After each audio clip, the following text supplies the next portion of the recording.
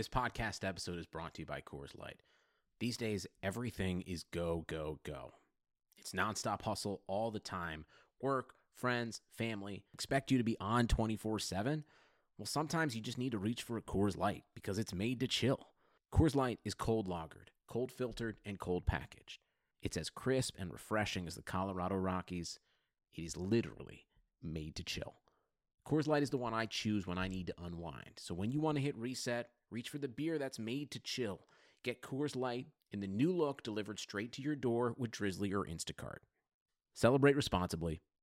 Coors Brewing Company, Golden, Colorado. This is Greg Olson, here to tell you about my new podcast, TE1. On the show, I had a chance to talk to my fellow tight ends who have revolutionized the position from an extra lineman to a dual threat superstar. And just like my guests have changed the game, this year, NFLSundayTicket.tv is revolutionizing your NFL viewing experience. Stream all the live out-of-market NFL games every Sunday on your favorite devices and never miss a moment from your favorite players. Visit NFLSundayTicket.tv and use the promo code GREG88 at checkout and get 15% off your subscription. That's NFLSundayTicket.tv and the promo code GREG88. Subscribe to TE1 and get NFLSundayTicket.tv. An unmatched dual threat.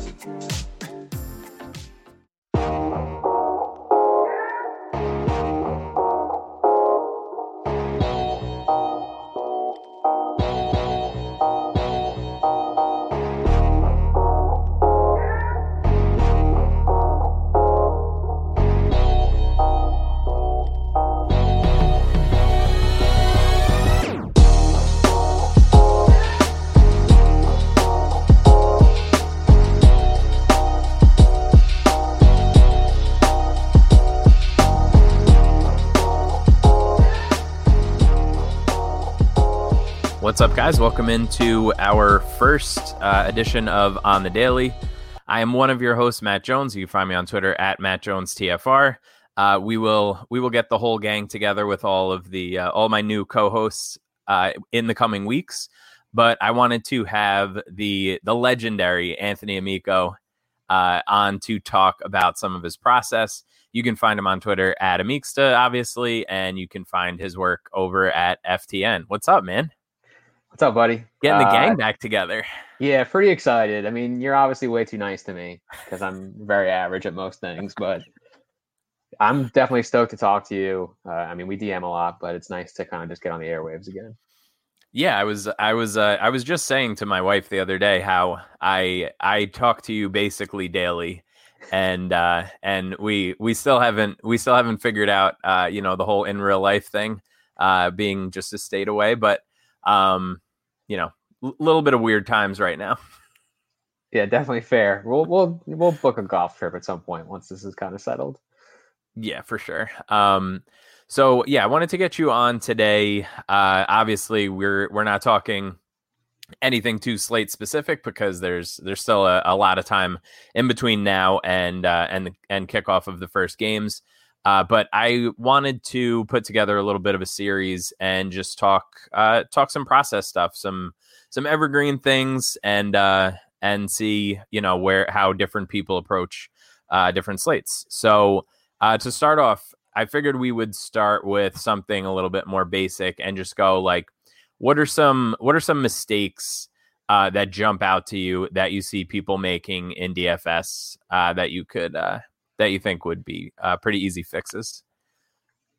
Well, I think probably the two biggest mistakes people make just relates to goals and like having established goals if you're playing. I mean, how you manage your bankroll, how you select your contests, like those things really need to kind of fit those goals. So, if you're someone that wants to just get a sweat in and have a chance to win $1 million, like you want to play the milli, like that's cool. Like if you're someone who wants to really grind and take your 6% ROI at the end of the year, that's cool. If you want an MME every week and have like those kinds of swings, that's cool. But like the what you do as a result of that in terms of how you manage your bankroll and how you select your contests really should back that up. So I'm definitely more on the side of conservative bankroll management, except probably for week one where I always manage to just kind of like jam it in. I mean, you get some pretty good high equity contests, but that's besides the point. Like I think I think kind of like starting from that framework of what are you looking to accomplish creates like a structure that you should follow. And a lot of people don't do that, and that's just like a life thing, I guess, not even a DFS thing. Yeah, that's fair. Yeah, I think that's you see, obviously we've talked about this on previous years of On the Daily. I've talked about it on my show. You see the screenshot life, and you think that that's just like, a given that at some point you're gonna figure it out, and that is not the case for everybody. So like you said, setting like a reasonable goal and sticking to what you're, what type of contests, and also understanding what contests you're good at. Like, yeah. I know for me, in like 150 lineups in golf is super manageable for me, and I love doing that build. But in NFL, like there's not a shot that I am building 150 lineups basically under any circumstance. I tried that for like 2 weeks a couple years ago, and I was like, nope, not gonna do it. So when you're getting into the lobby, what are the contests that you feel maybe you have an edge in? Are you making 150 lineups? Where do you sort of like to live in the lobby? Yeah, for football, I like to prioritize more in the MME space. I've definitely played the other games. Like I've played cash, I've played single entry, and I still will probably do those things intermittently on the right slate. But I'm definitely trying to get most of my money in every week in multi-entry. I just think that right now, like the NFL space is pretty efficient. Like there's a lot of information. There's a lot of really good, smart analysis out there. And FTN is one of these places. Like there's so many sites that are basically popping up all the time. Like a lot of people are going to have access to really good information when it comes to football. So I think that the edge in cash games is growing a little smaller. I think for someone like me, who's not really like a high or nosebleed stakes kind of player, like grinding that edge in cash is a little less fruitful. So I'd rather try to kind of get those big gains in bankroll in multi-entry. So that's usually where I'm looking first. I just want to see like which multi-entry games have the best pay structure. I try to avoid the ones that are just like, mega top prize, and then 5 spots later you're making like $8, But so I'm not going to be really entering the millie. The mini max for me is like the kind of contest where it's like that's like your low stakes millie, so those two are tough for me, I think, to play. But there's usually some really good contests on DraftKings and FanDuel, honestly, that you can kind of get into. Yeah, for sure. I think I don't think people pay enough attention to second through 20th in payouts in GPPs in general. Right. I've tweeted about it a bunch, like in golf especially. I think it's even worse than NFL for the millie, but I think the last time I played a Millionaire Maker was probably like 2016 or something like that. It's just not something that I'm not maxing it. Like, right. If I'm not going to play the the full however many entries you're allowed, I'm not entering that particular contest. Do you also feel that way, or are you willing to play less entries than you're allowed? I'm with you. I want to max. I mean, I'm not like one of these like crazy like no avatar guys on Twitter. They're like, oh, like you just 150 entry everything, like you're gonna win. Like I don't believe that, but I do think that there's strategy involved in building that 150 lineup portfolio, and I think I'm pretty good at that. So I don't really like, even if it's 20 max, same kind of deal. So like I don't like to kind of like give up some of that edge. If I'm gonna play less, then usually that just means that maybe like I'm adding on to like some other contest. Like maybe I'll play a few 2 or 3 20 maxes and then get in like 90 entries in a 150, something like that. So I'll still have my 150 and I'll still be able to kind of manage that. Right. I just won't be necessarily full in that one contest. But you're not making two two lineups in a No. 150 max, basically under any circumstance, right? No, never. If I was going to do that, I would just play 3 max or single entry. Like those contests are just way better if you're going to build that way. Yeah. Because to get enough leverage, I feel like on the field with one entry, like your odds of winning obviously are very, very low. So you're just kind of like, unless you're playing just like a very micro amount of your bankroll every week, like you're just gonna be punting that away anyway. Yeah, for sure. The 5 entry max is kind of where I like to live. They had the 3-point stance every so often last year. I'm hoping that's a more normal thing. That was one of my favorite contests 2 seasons ago. So, and that's on DraftKings, obviously. So, let's take a step back from the contest selection and like what does your process look like as you work your way through from when salaries drop? Like what's the first thing you're doing to start off your research for the week? All right, I'm going to do something that I'm probably not allowed to do, but can we go back actually for 1 second? Yeah. I just want to say one thing about like cash games and head-to-head stuff like that, because this is something that I think a lot of people don't realize when they like reg these games. Like if you play like $91 head-to-heads, right? Like say you have $100 and you do like a 90-10 split. That's what a lot of people I think promote, like 90-10, 80-20, whatever. Yeah. So you play $91 head-to-heads and you win 60% of those head-to-heads, which is like a good rate. You know, like you're pretty good if you can win 60% of your head-to-heads. Yeah.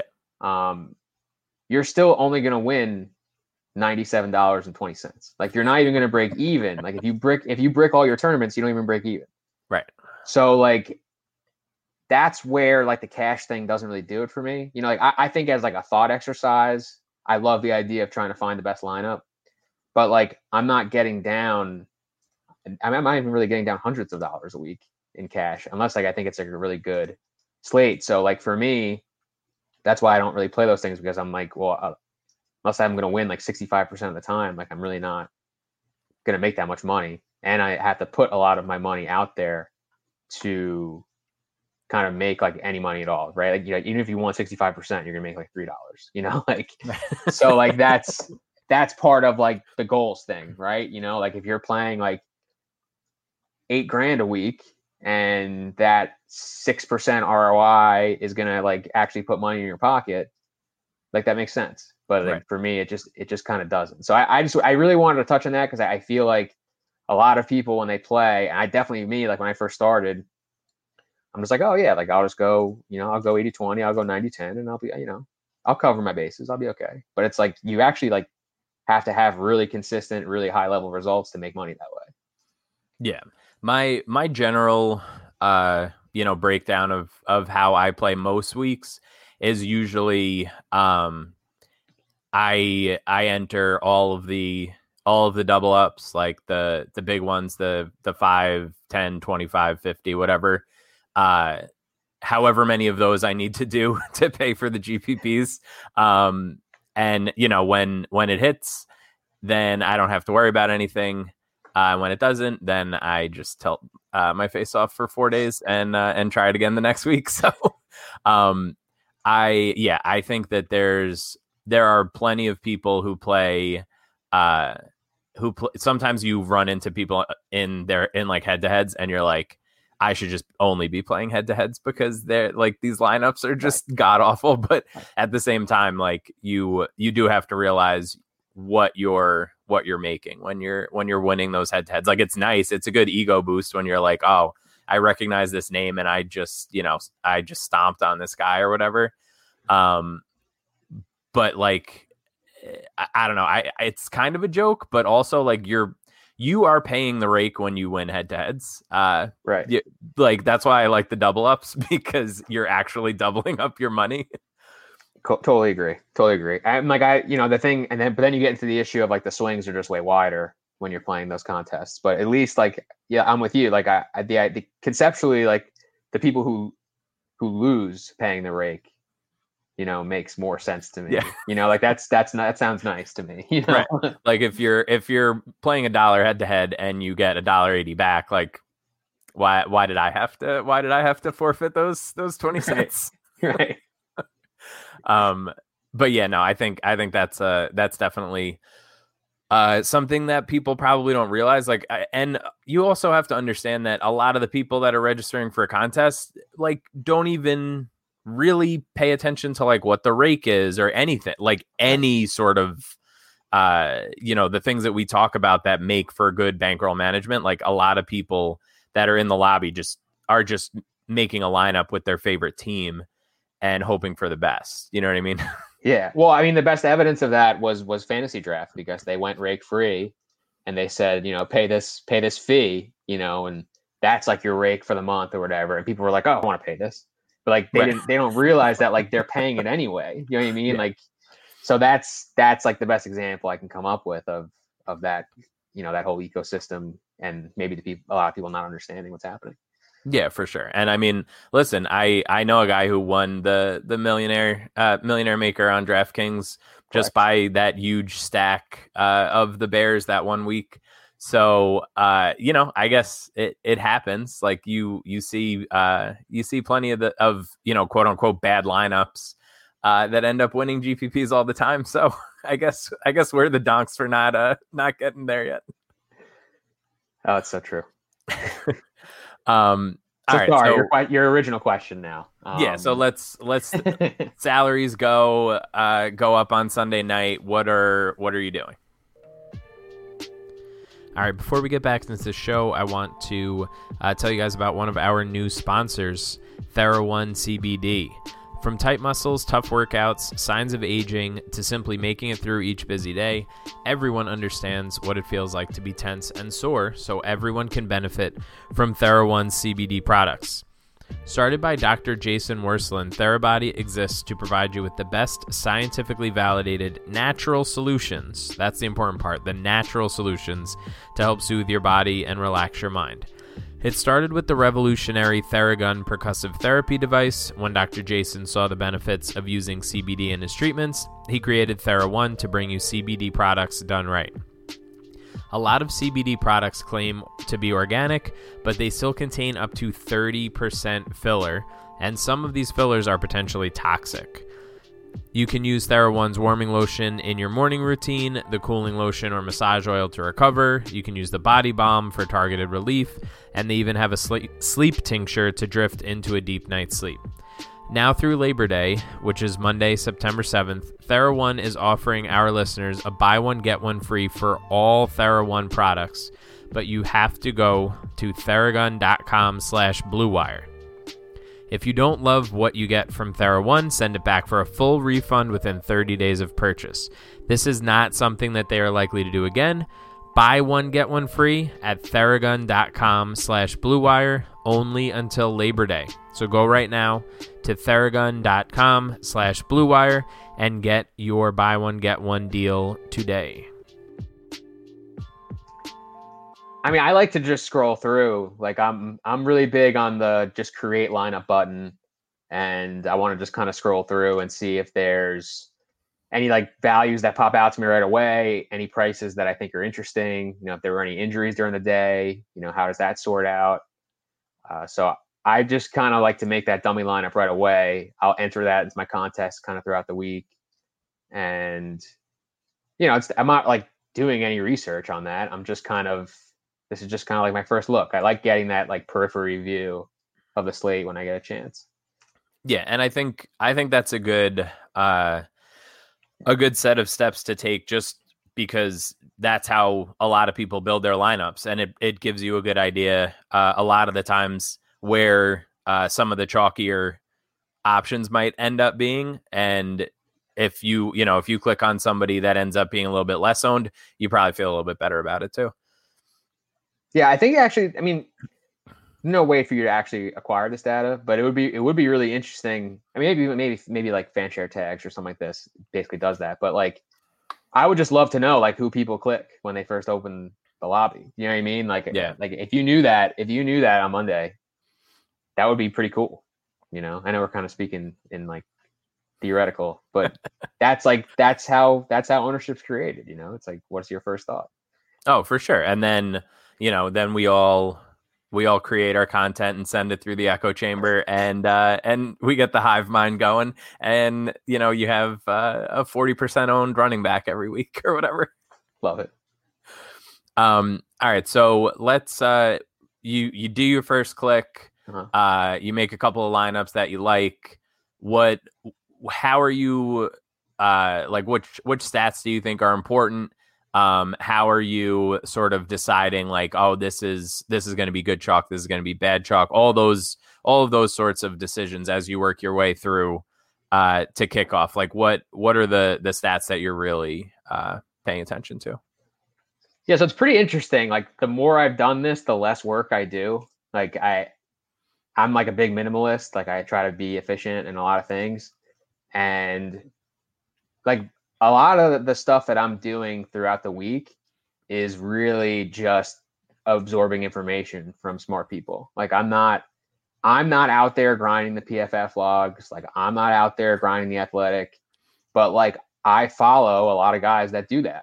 And like I trust them to do it. So right. Like guys like Levitan, John Daigle, Ian Hartitz, like they're posting stuff throughout the week. Like I get them on push notifications. Like I see every tweet they post. Schefter, Labs, Roto World, every tweet they post. Like I see it. So like I'm just trying to keep informed throughout the week. I'm not really doing a lot of research.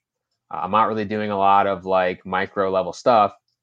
Right. Because for me, like a lot of things are being kind of formalized with that Friday injury report, or I guess Saturday if you're like looking at the Monday night game.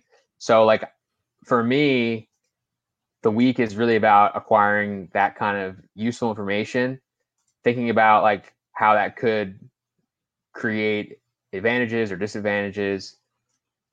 I'm really, really looking at ownership. I think as a tournament player, especially, ownership is probably the single most important thing, and we'll talk more about that later. But in terms of like my own statistics, like the only thing I'm really building for myself is I'm really big into Whopper Plus for wide receivers. Very, very similar to like Josh Hermsmeyer's Whopper. I tweeted about this last year, but yeah, just focuses on like the raw data instead of the percentages. For me, I like having the raw data. I mean, obviously I'm going to reference the percentages anyway, but I like having that raw data because like someone who sees 30% of the targets and 20% of the air yards on the Vikings is a lot different than someone who sees 30% of the targets and 20% of the air yards on the Chiefs. right. the actual product of that is what scores you points. So that's something that I run every week. I post like a lot of visuals on that on my timeline. That's important information for me, and that's something that only I do really for myself. Obviously, anybody could do it, so I'm not saying like this is like I'm special, but that's something that's the only thing where I'm not like outsourcing it basically to other people. So, but I'm looking at Vegas, I'm looking at projections, but like that's like the one thing I do for myself. And when it comes to projections, like this is the big thing for me. Like all that stuff that most of you guys are researching every week, like it's baked into the projections. So like if you subscribe to FTN and you're looking at the Sabersim projections or Kyle's projections, whatever, like if you subscribe to Labs and you're looking at their projections, like all the stuff that you're thinking about in terms of like slate context, like it's already factored in those projections. Right. So a huge mistake that people make is they double count a lot of stuff. Like they'll see, Ezekiel Elliott is the number 2 running back on the slate in points per dollar. And then they look at Vegas and they say, well, Dallas is an 8-point home favorite. Like, jam them in. I'm like, well, you were already factoring that in. They already took that into account. Projections, so like for me, like considering Vegas is more about considering like how can games play out and trying to have like some range of outcomes there. It's not really like a very in-depth statistical process, but you want to consider things like that. But right. In terms of just like the raw outputs, like I'm using projections. I think that's the most efficient way to do it. I would love to make my own, but I don't really have that kind of time. I'm doing like a lot of my own work, like teacher, whatever.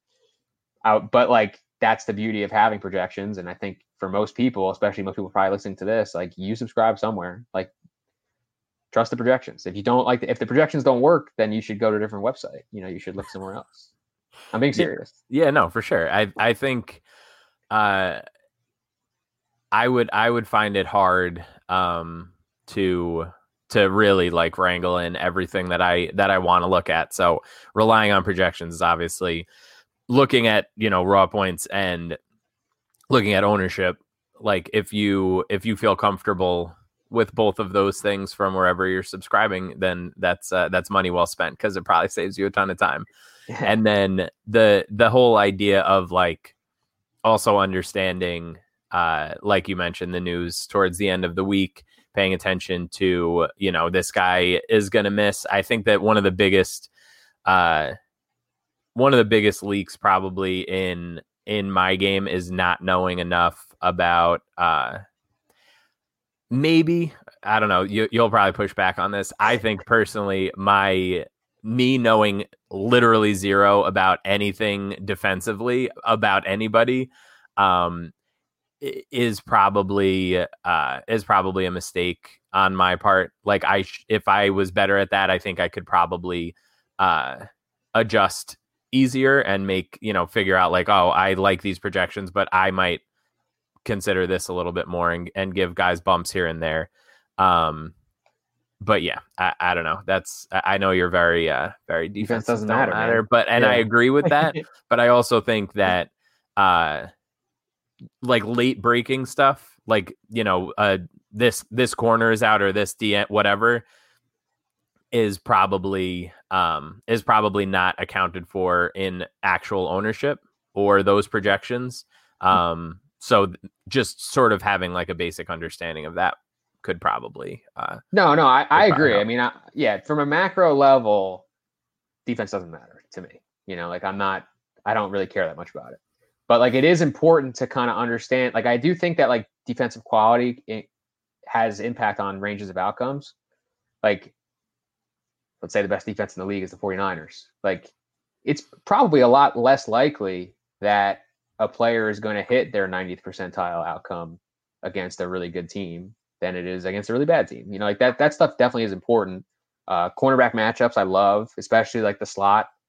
I think that's our most projectable matchup. So I think that stuff's definitely useful. Like it's definitely important information to know. You just can't go crazy with it. Like there's definitely people who will overweigh all that stuff. I mean, that's really what you leave yourself exposed to anytime you look at any information, like how much is too much. So I think, I think having some knowledge of that definitely helps. I don't think it's a requirement, but I think it could be useful. Definitely. And not only that, it's, when it's baked into the projections and when people believe in it, it also might open up opportunities in like a tournament context to take advantage of, a DeAndre Hopkins. I mean, it's not going to happen this year, going against Patrick Peterson or whatever, like insert quote unquote shadow corner here. DFS. If it ends up being, if he ends up being like 8% instead of he would usually be 19%, then maybe that's a decision point that you need to make and say, what, he's going to be lower owned. I know that his ceiling is maybe capped most of the time, but could he still get there? Like probably. Right. Yeah, no, I agree with all that. So I personally play a ton of main slate, and I always sort of, I'll throw in a showdown lineup for funsies every once in a while, but I don't play a ton of like the Thursday through Sunday or Thursday through Monday or the weird like primetime Monday night, Thursday night thing. Just quick word association. What do you think of when you start thinking about the Thursday to Sunday slate? And are you ever playing it? Yeah, I mean, I think it's an underplayed edge because I don't ever play it.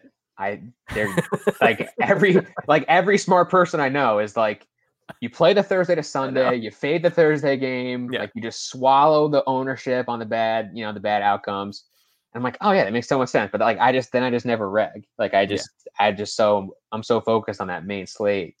I think that goes for a lot of those like smaller slates, by the way, also like not just Thursday to Monday, but like the early morning slate, the afternoon slate, like all those slates have varying degrees of edge to them. And I think it's worth exploring. Like I think that's like a really good way. And I know you said quick word association. I'm just gonna ramble. Like I got nothing but time. When we talk about like kind of maximizing your edge, part of that is being able to get down as much as you can, right? Like we talk about this with golf all the time, right? Like if you're playing one golf slate a week, even if you're really good, like there's only 50 slates a year or whatever, like right. But if you're playing Showdown, now you're 4 slates a weekend, like you're increasing, kind of like you're smoothing out your results, all that stuff. So I'm trying. I think this year I want to try to play a lot more of the smaller slates. I'm going to try to play Thursday to Monday, even though I think Thursday to Monday and the Sunday only slate is going to be pretty similar for the most part. So it may not be like, you may not actually be like increasing your edge. You may just be increasing your risk. But I do want to try to get in on some of that, because I do think that's a good way to realize your edge sooner, maybe see some of the holes in your process sooner, stuff like that. So I do want to get more involved in those slates.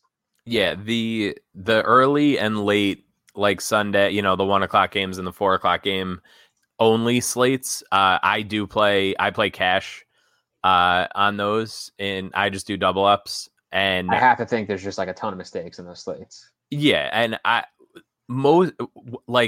it's not just an automatic, like I'm playing X percent of my week there. Right. But a lot of times if I'm not as confident in my cash team for the main slate, I can kind of hedge out a little bit, and, throw, 15% of whatever I'm playing on the main slate and take that running back that I really want to fade, but I can't like do 0%. And I only run one cash lineup for the main slate. So I'm not going to do that there. So that's the only time that I ever really do that. Have you ever played the Monday, Thursday primetime slate? Literally never. Like, right? I see it all the time. And the hold is just too long for me. Like, I don't want to keep my money on for like if I want to stare at my like bad contest for 4 days, I'll just go play golf. Like, I don't need to I don't need to do that with football. Yeah, I always see that, and I don't even think the prize pools in the contests are even probably that good. If I want to play the primetime games, like I'd rather just do Showdown. What are your thoughts on Showdown in general? Like the SpongeBob GIF where like they're on the roller coaster and like the one guy's like, eh, and the other guy just looks like he's like really mad. Like that's like how I feel about Showdown. Like it's so fun. It's so fast, but man, like you can go from 0 to 60 to -40 like real quick in terms of like how you feel about it. And just like so much instant regret. Like you definitely have to like, there's definitely more like mental preparedness that has to go into a Showdown slate. But those, that's like a whole different skill to me, like being really good at Showdown versus being good at some of these other slates. Obviously like guys like Drewby are just the stone nuts and stuff like that. But I think if you're really into like game theory and things like that, like Showdown is the way to go. Yeah. I told myself during the pandemic, during like the real hard quarantine, that I was going to do some Showdown research, and I did exactly 0. So it might be too late. I might have to do that throughout the season and hope for a hit as the year goes on. But I definitely want to play more Showdown for the reasons that you mentioned. Like I love the game theory stuff.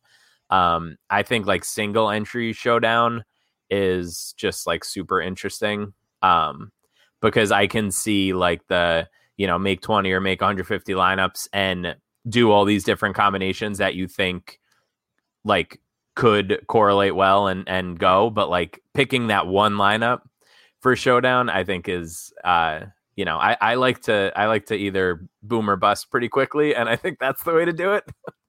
Well, and I think in Showdown in particular, I haven't like tested this, but I would imagine like a lot more people are going closer to the optimal in Showdown because it's so much more. I mean, we see in single entry all the time that it's a lot more conservative, right?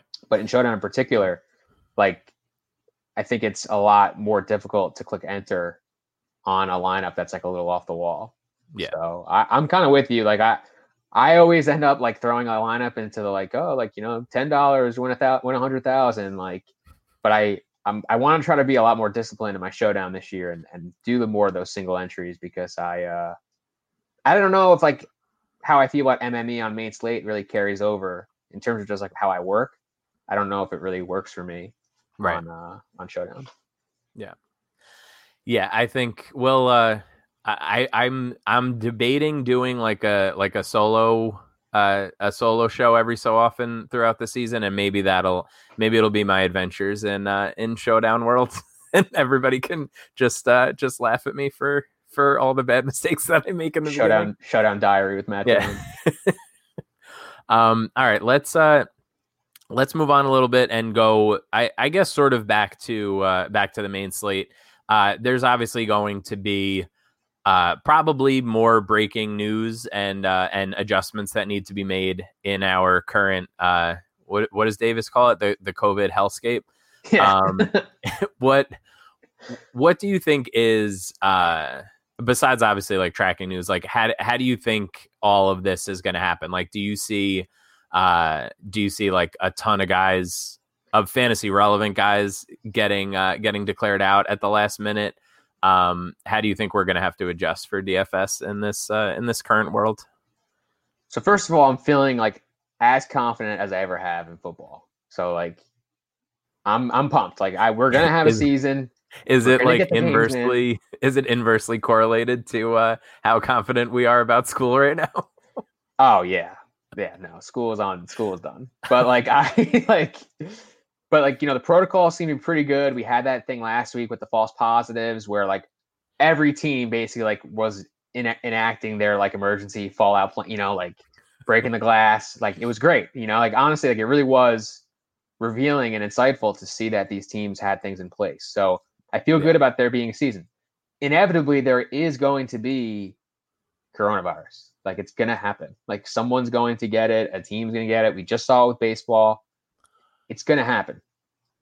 So I don't know if it's going to be every slate. Like, I don't think we're going to have like, I don't think Rams wide receivers, they're all out. Like, I don't think that's going to happen. I don't think it's going to happen every week, you know, but I think there is going to be like at least one slate where, you know, it's 11:30 or noon Eastern time and Adam Thielen's out.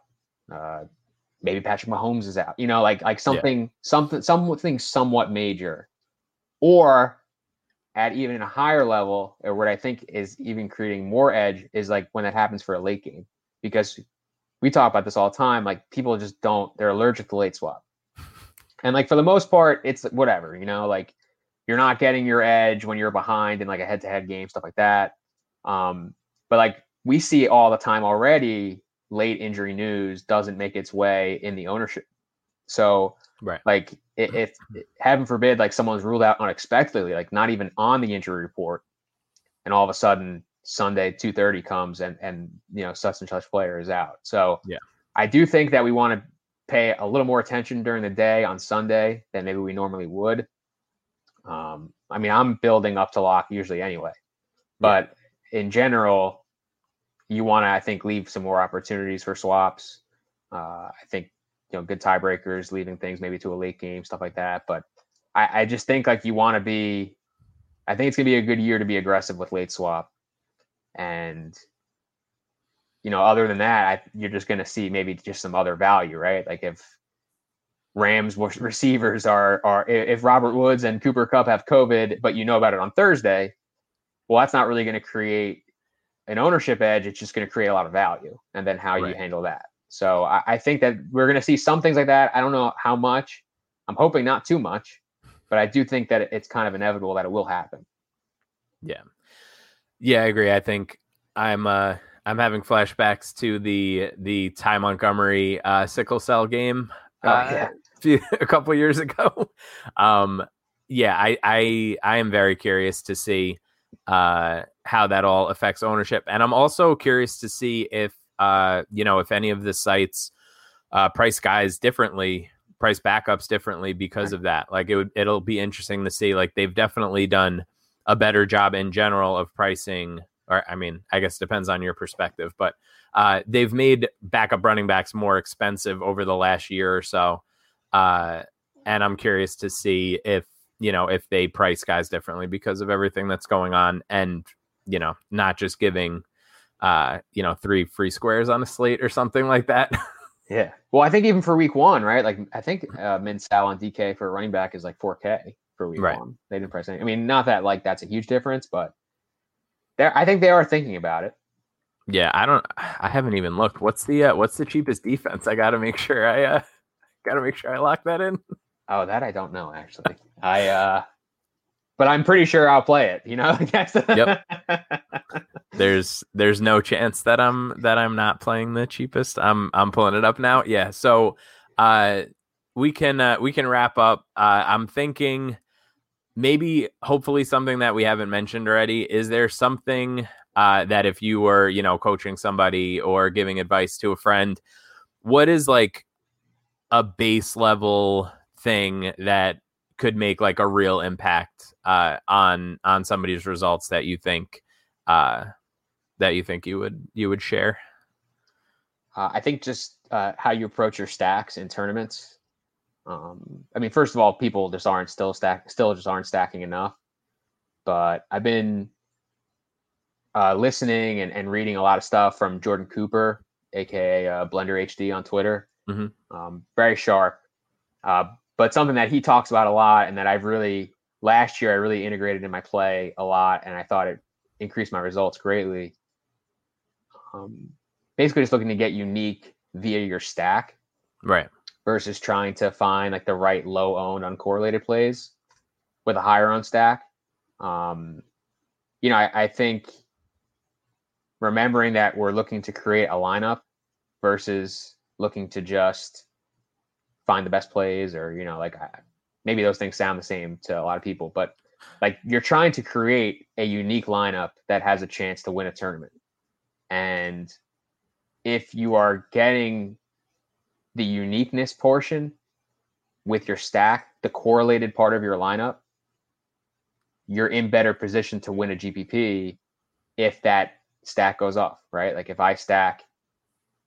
the Eagles are playing, I don't know who sucks. They're playing the Raiders or something, right? And like the Wentz stack, the Wentz to Rager to Ertz stack is 20% owned. Well, like if you're in the Millie or something, or you're really any GPP, like you're competing against thousands and thousands and thousands of lineups that have that same stack. So right. Like if that stack hits, you still have to get 6 other spots exactly right to win. But if you stack the Bengals against the Seahawks and, Burrow to Boyd to Uzomah, run it back with Chris Carson, and like that combination is 1% owned, right? Maybe even less than 1% owned. And there's 18 lineups that have that stack combination, and that stack goes off, like you have a much better chance to win. And you don't have to get like very crazy with the other plays. You can just play the best guys, like if you play, right. If you have, if you're considering price, like you should consider price in your stack also. It's like if you're playing, a Burrow, Boyd, Uzomah stack, run back with Carson, probably doesn't cost you that much. So, you can play Michael Thomas, or you can play Christian McCaffrey. Like you can play the studs that are going to get you points. So to me, that's just a better way to kind of build your lineup. I love the stacks that include the tight end, because I think if you're not playing a stud tight end, it's really difficult to get a lot of production out of that position. So you're building in, I think, some of that correlation into like a low value part of your roster, basically. Right. I love doing that also. But I think like just making those like few small changes to how you approach stacks will make a huge difference in your results, because now, like, you could get you could pick the correct team to stack every week. If they're 20% owned, you're probably not going to win anything. Right. But if you hit once or twice during the year on the right stack and it's a low owned, you're going to be in great position to win, and it makes your whole year. Yeah, for sure. And that's why, just quick best ball aside, like if you're primarily just trying to do Mahomes, Hill, Kelsey in all of your drafts, then yeah, you're like basically you're paying for when you do these big stacks in GPPs, like you're hoping that they hit like you're already buying them at their ceiling. Like you need to buy stacks that have room to grow and not just pay for stacks that only pretty much have downside, basically. Yeah, for sure. And if you want to like hear more about this thinking, like this is an unpaid solicitation. Like I really recommend Jordan's book, audio book, The Theory of Daily Fantasy Sports. He has a link to purchase it in his Twitter bio, but I bought it. I've listened to almost the whole thing. It's just really good. It's just really good quality content. If you're looking to improve, I recommend it. Yeah, for sure. I love, I forget, I don't know if he was on with Davis or I heard him interviewed by somebody, and it definitely resonated with me and I wanted to check that out. So, with that +1, I'll have to go buy it now and listen to it once I start commuting and going back to work. Great. All right, Win. Well, thank you as always for joining me. Hopefully, we'll get you on for a Slate show at some point with the other guys as well. Again, you can find Anthony on Twitter at Amixta. You can find his work over at FTN. Any parting words for the folks, Anthony?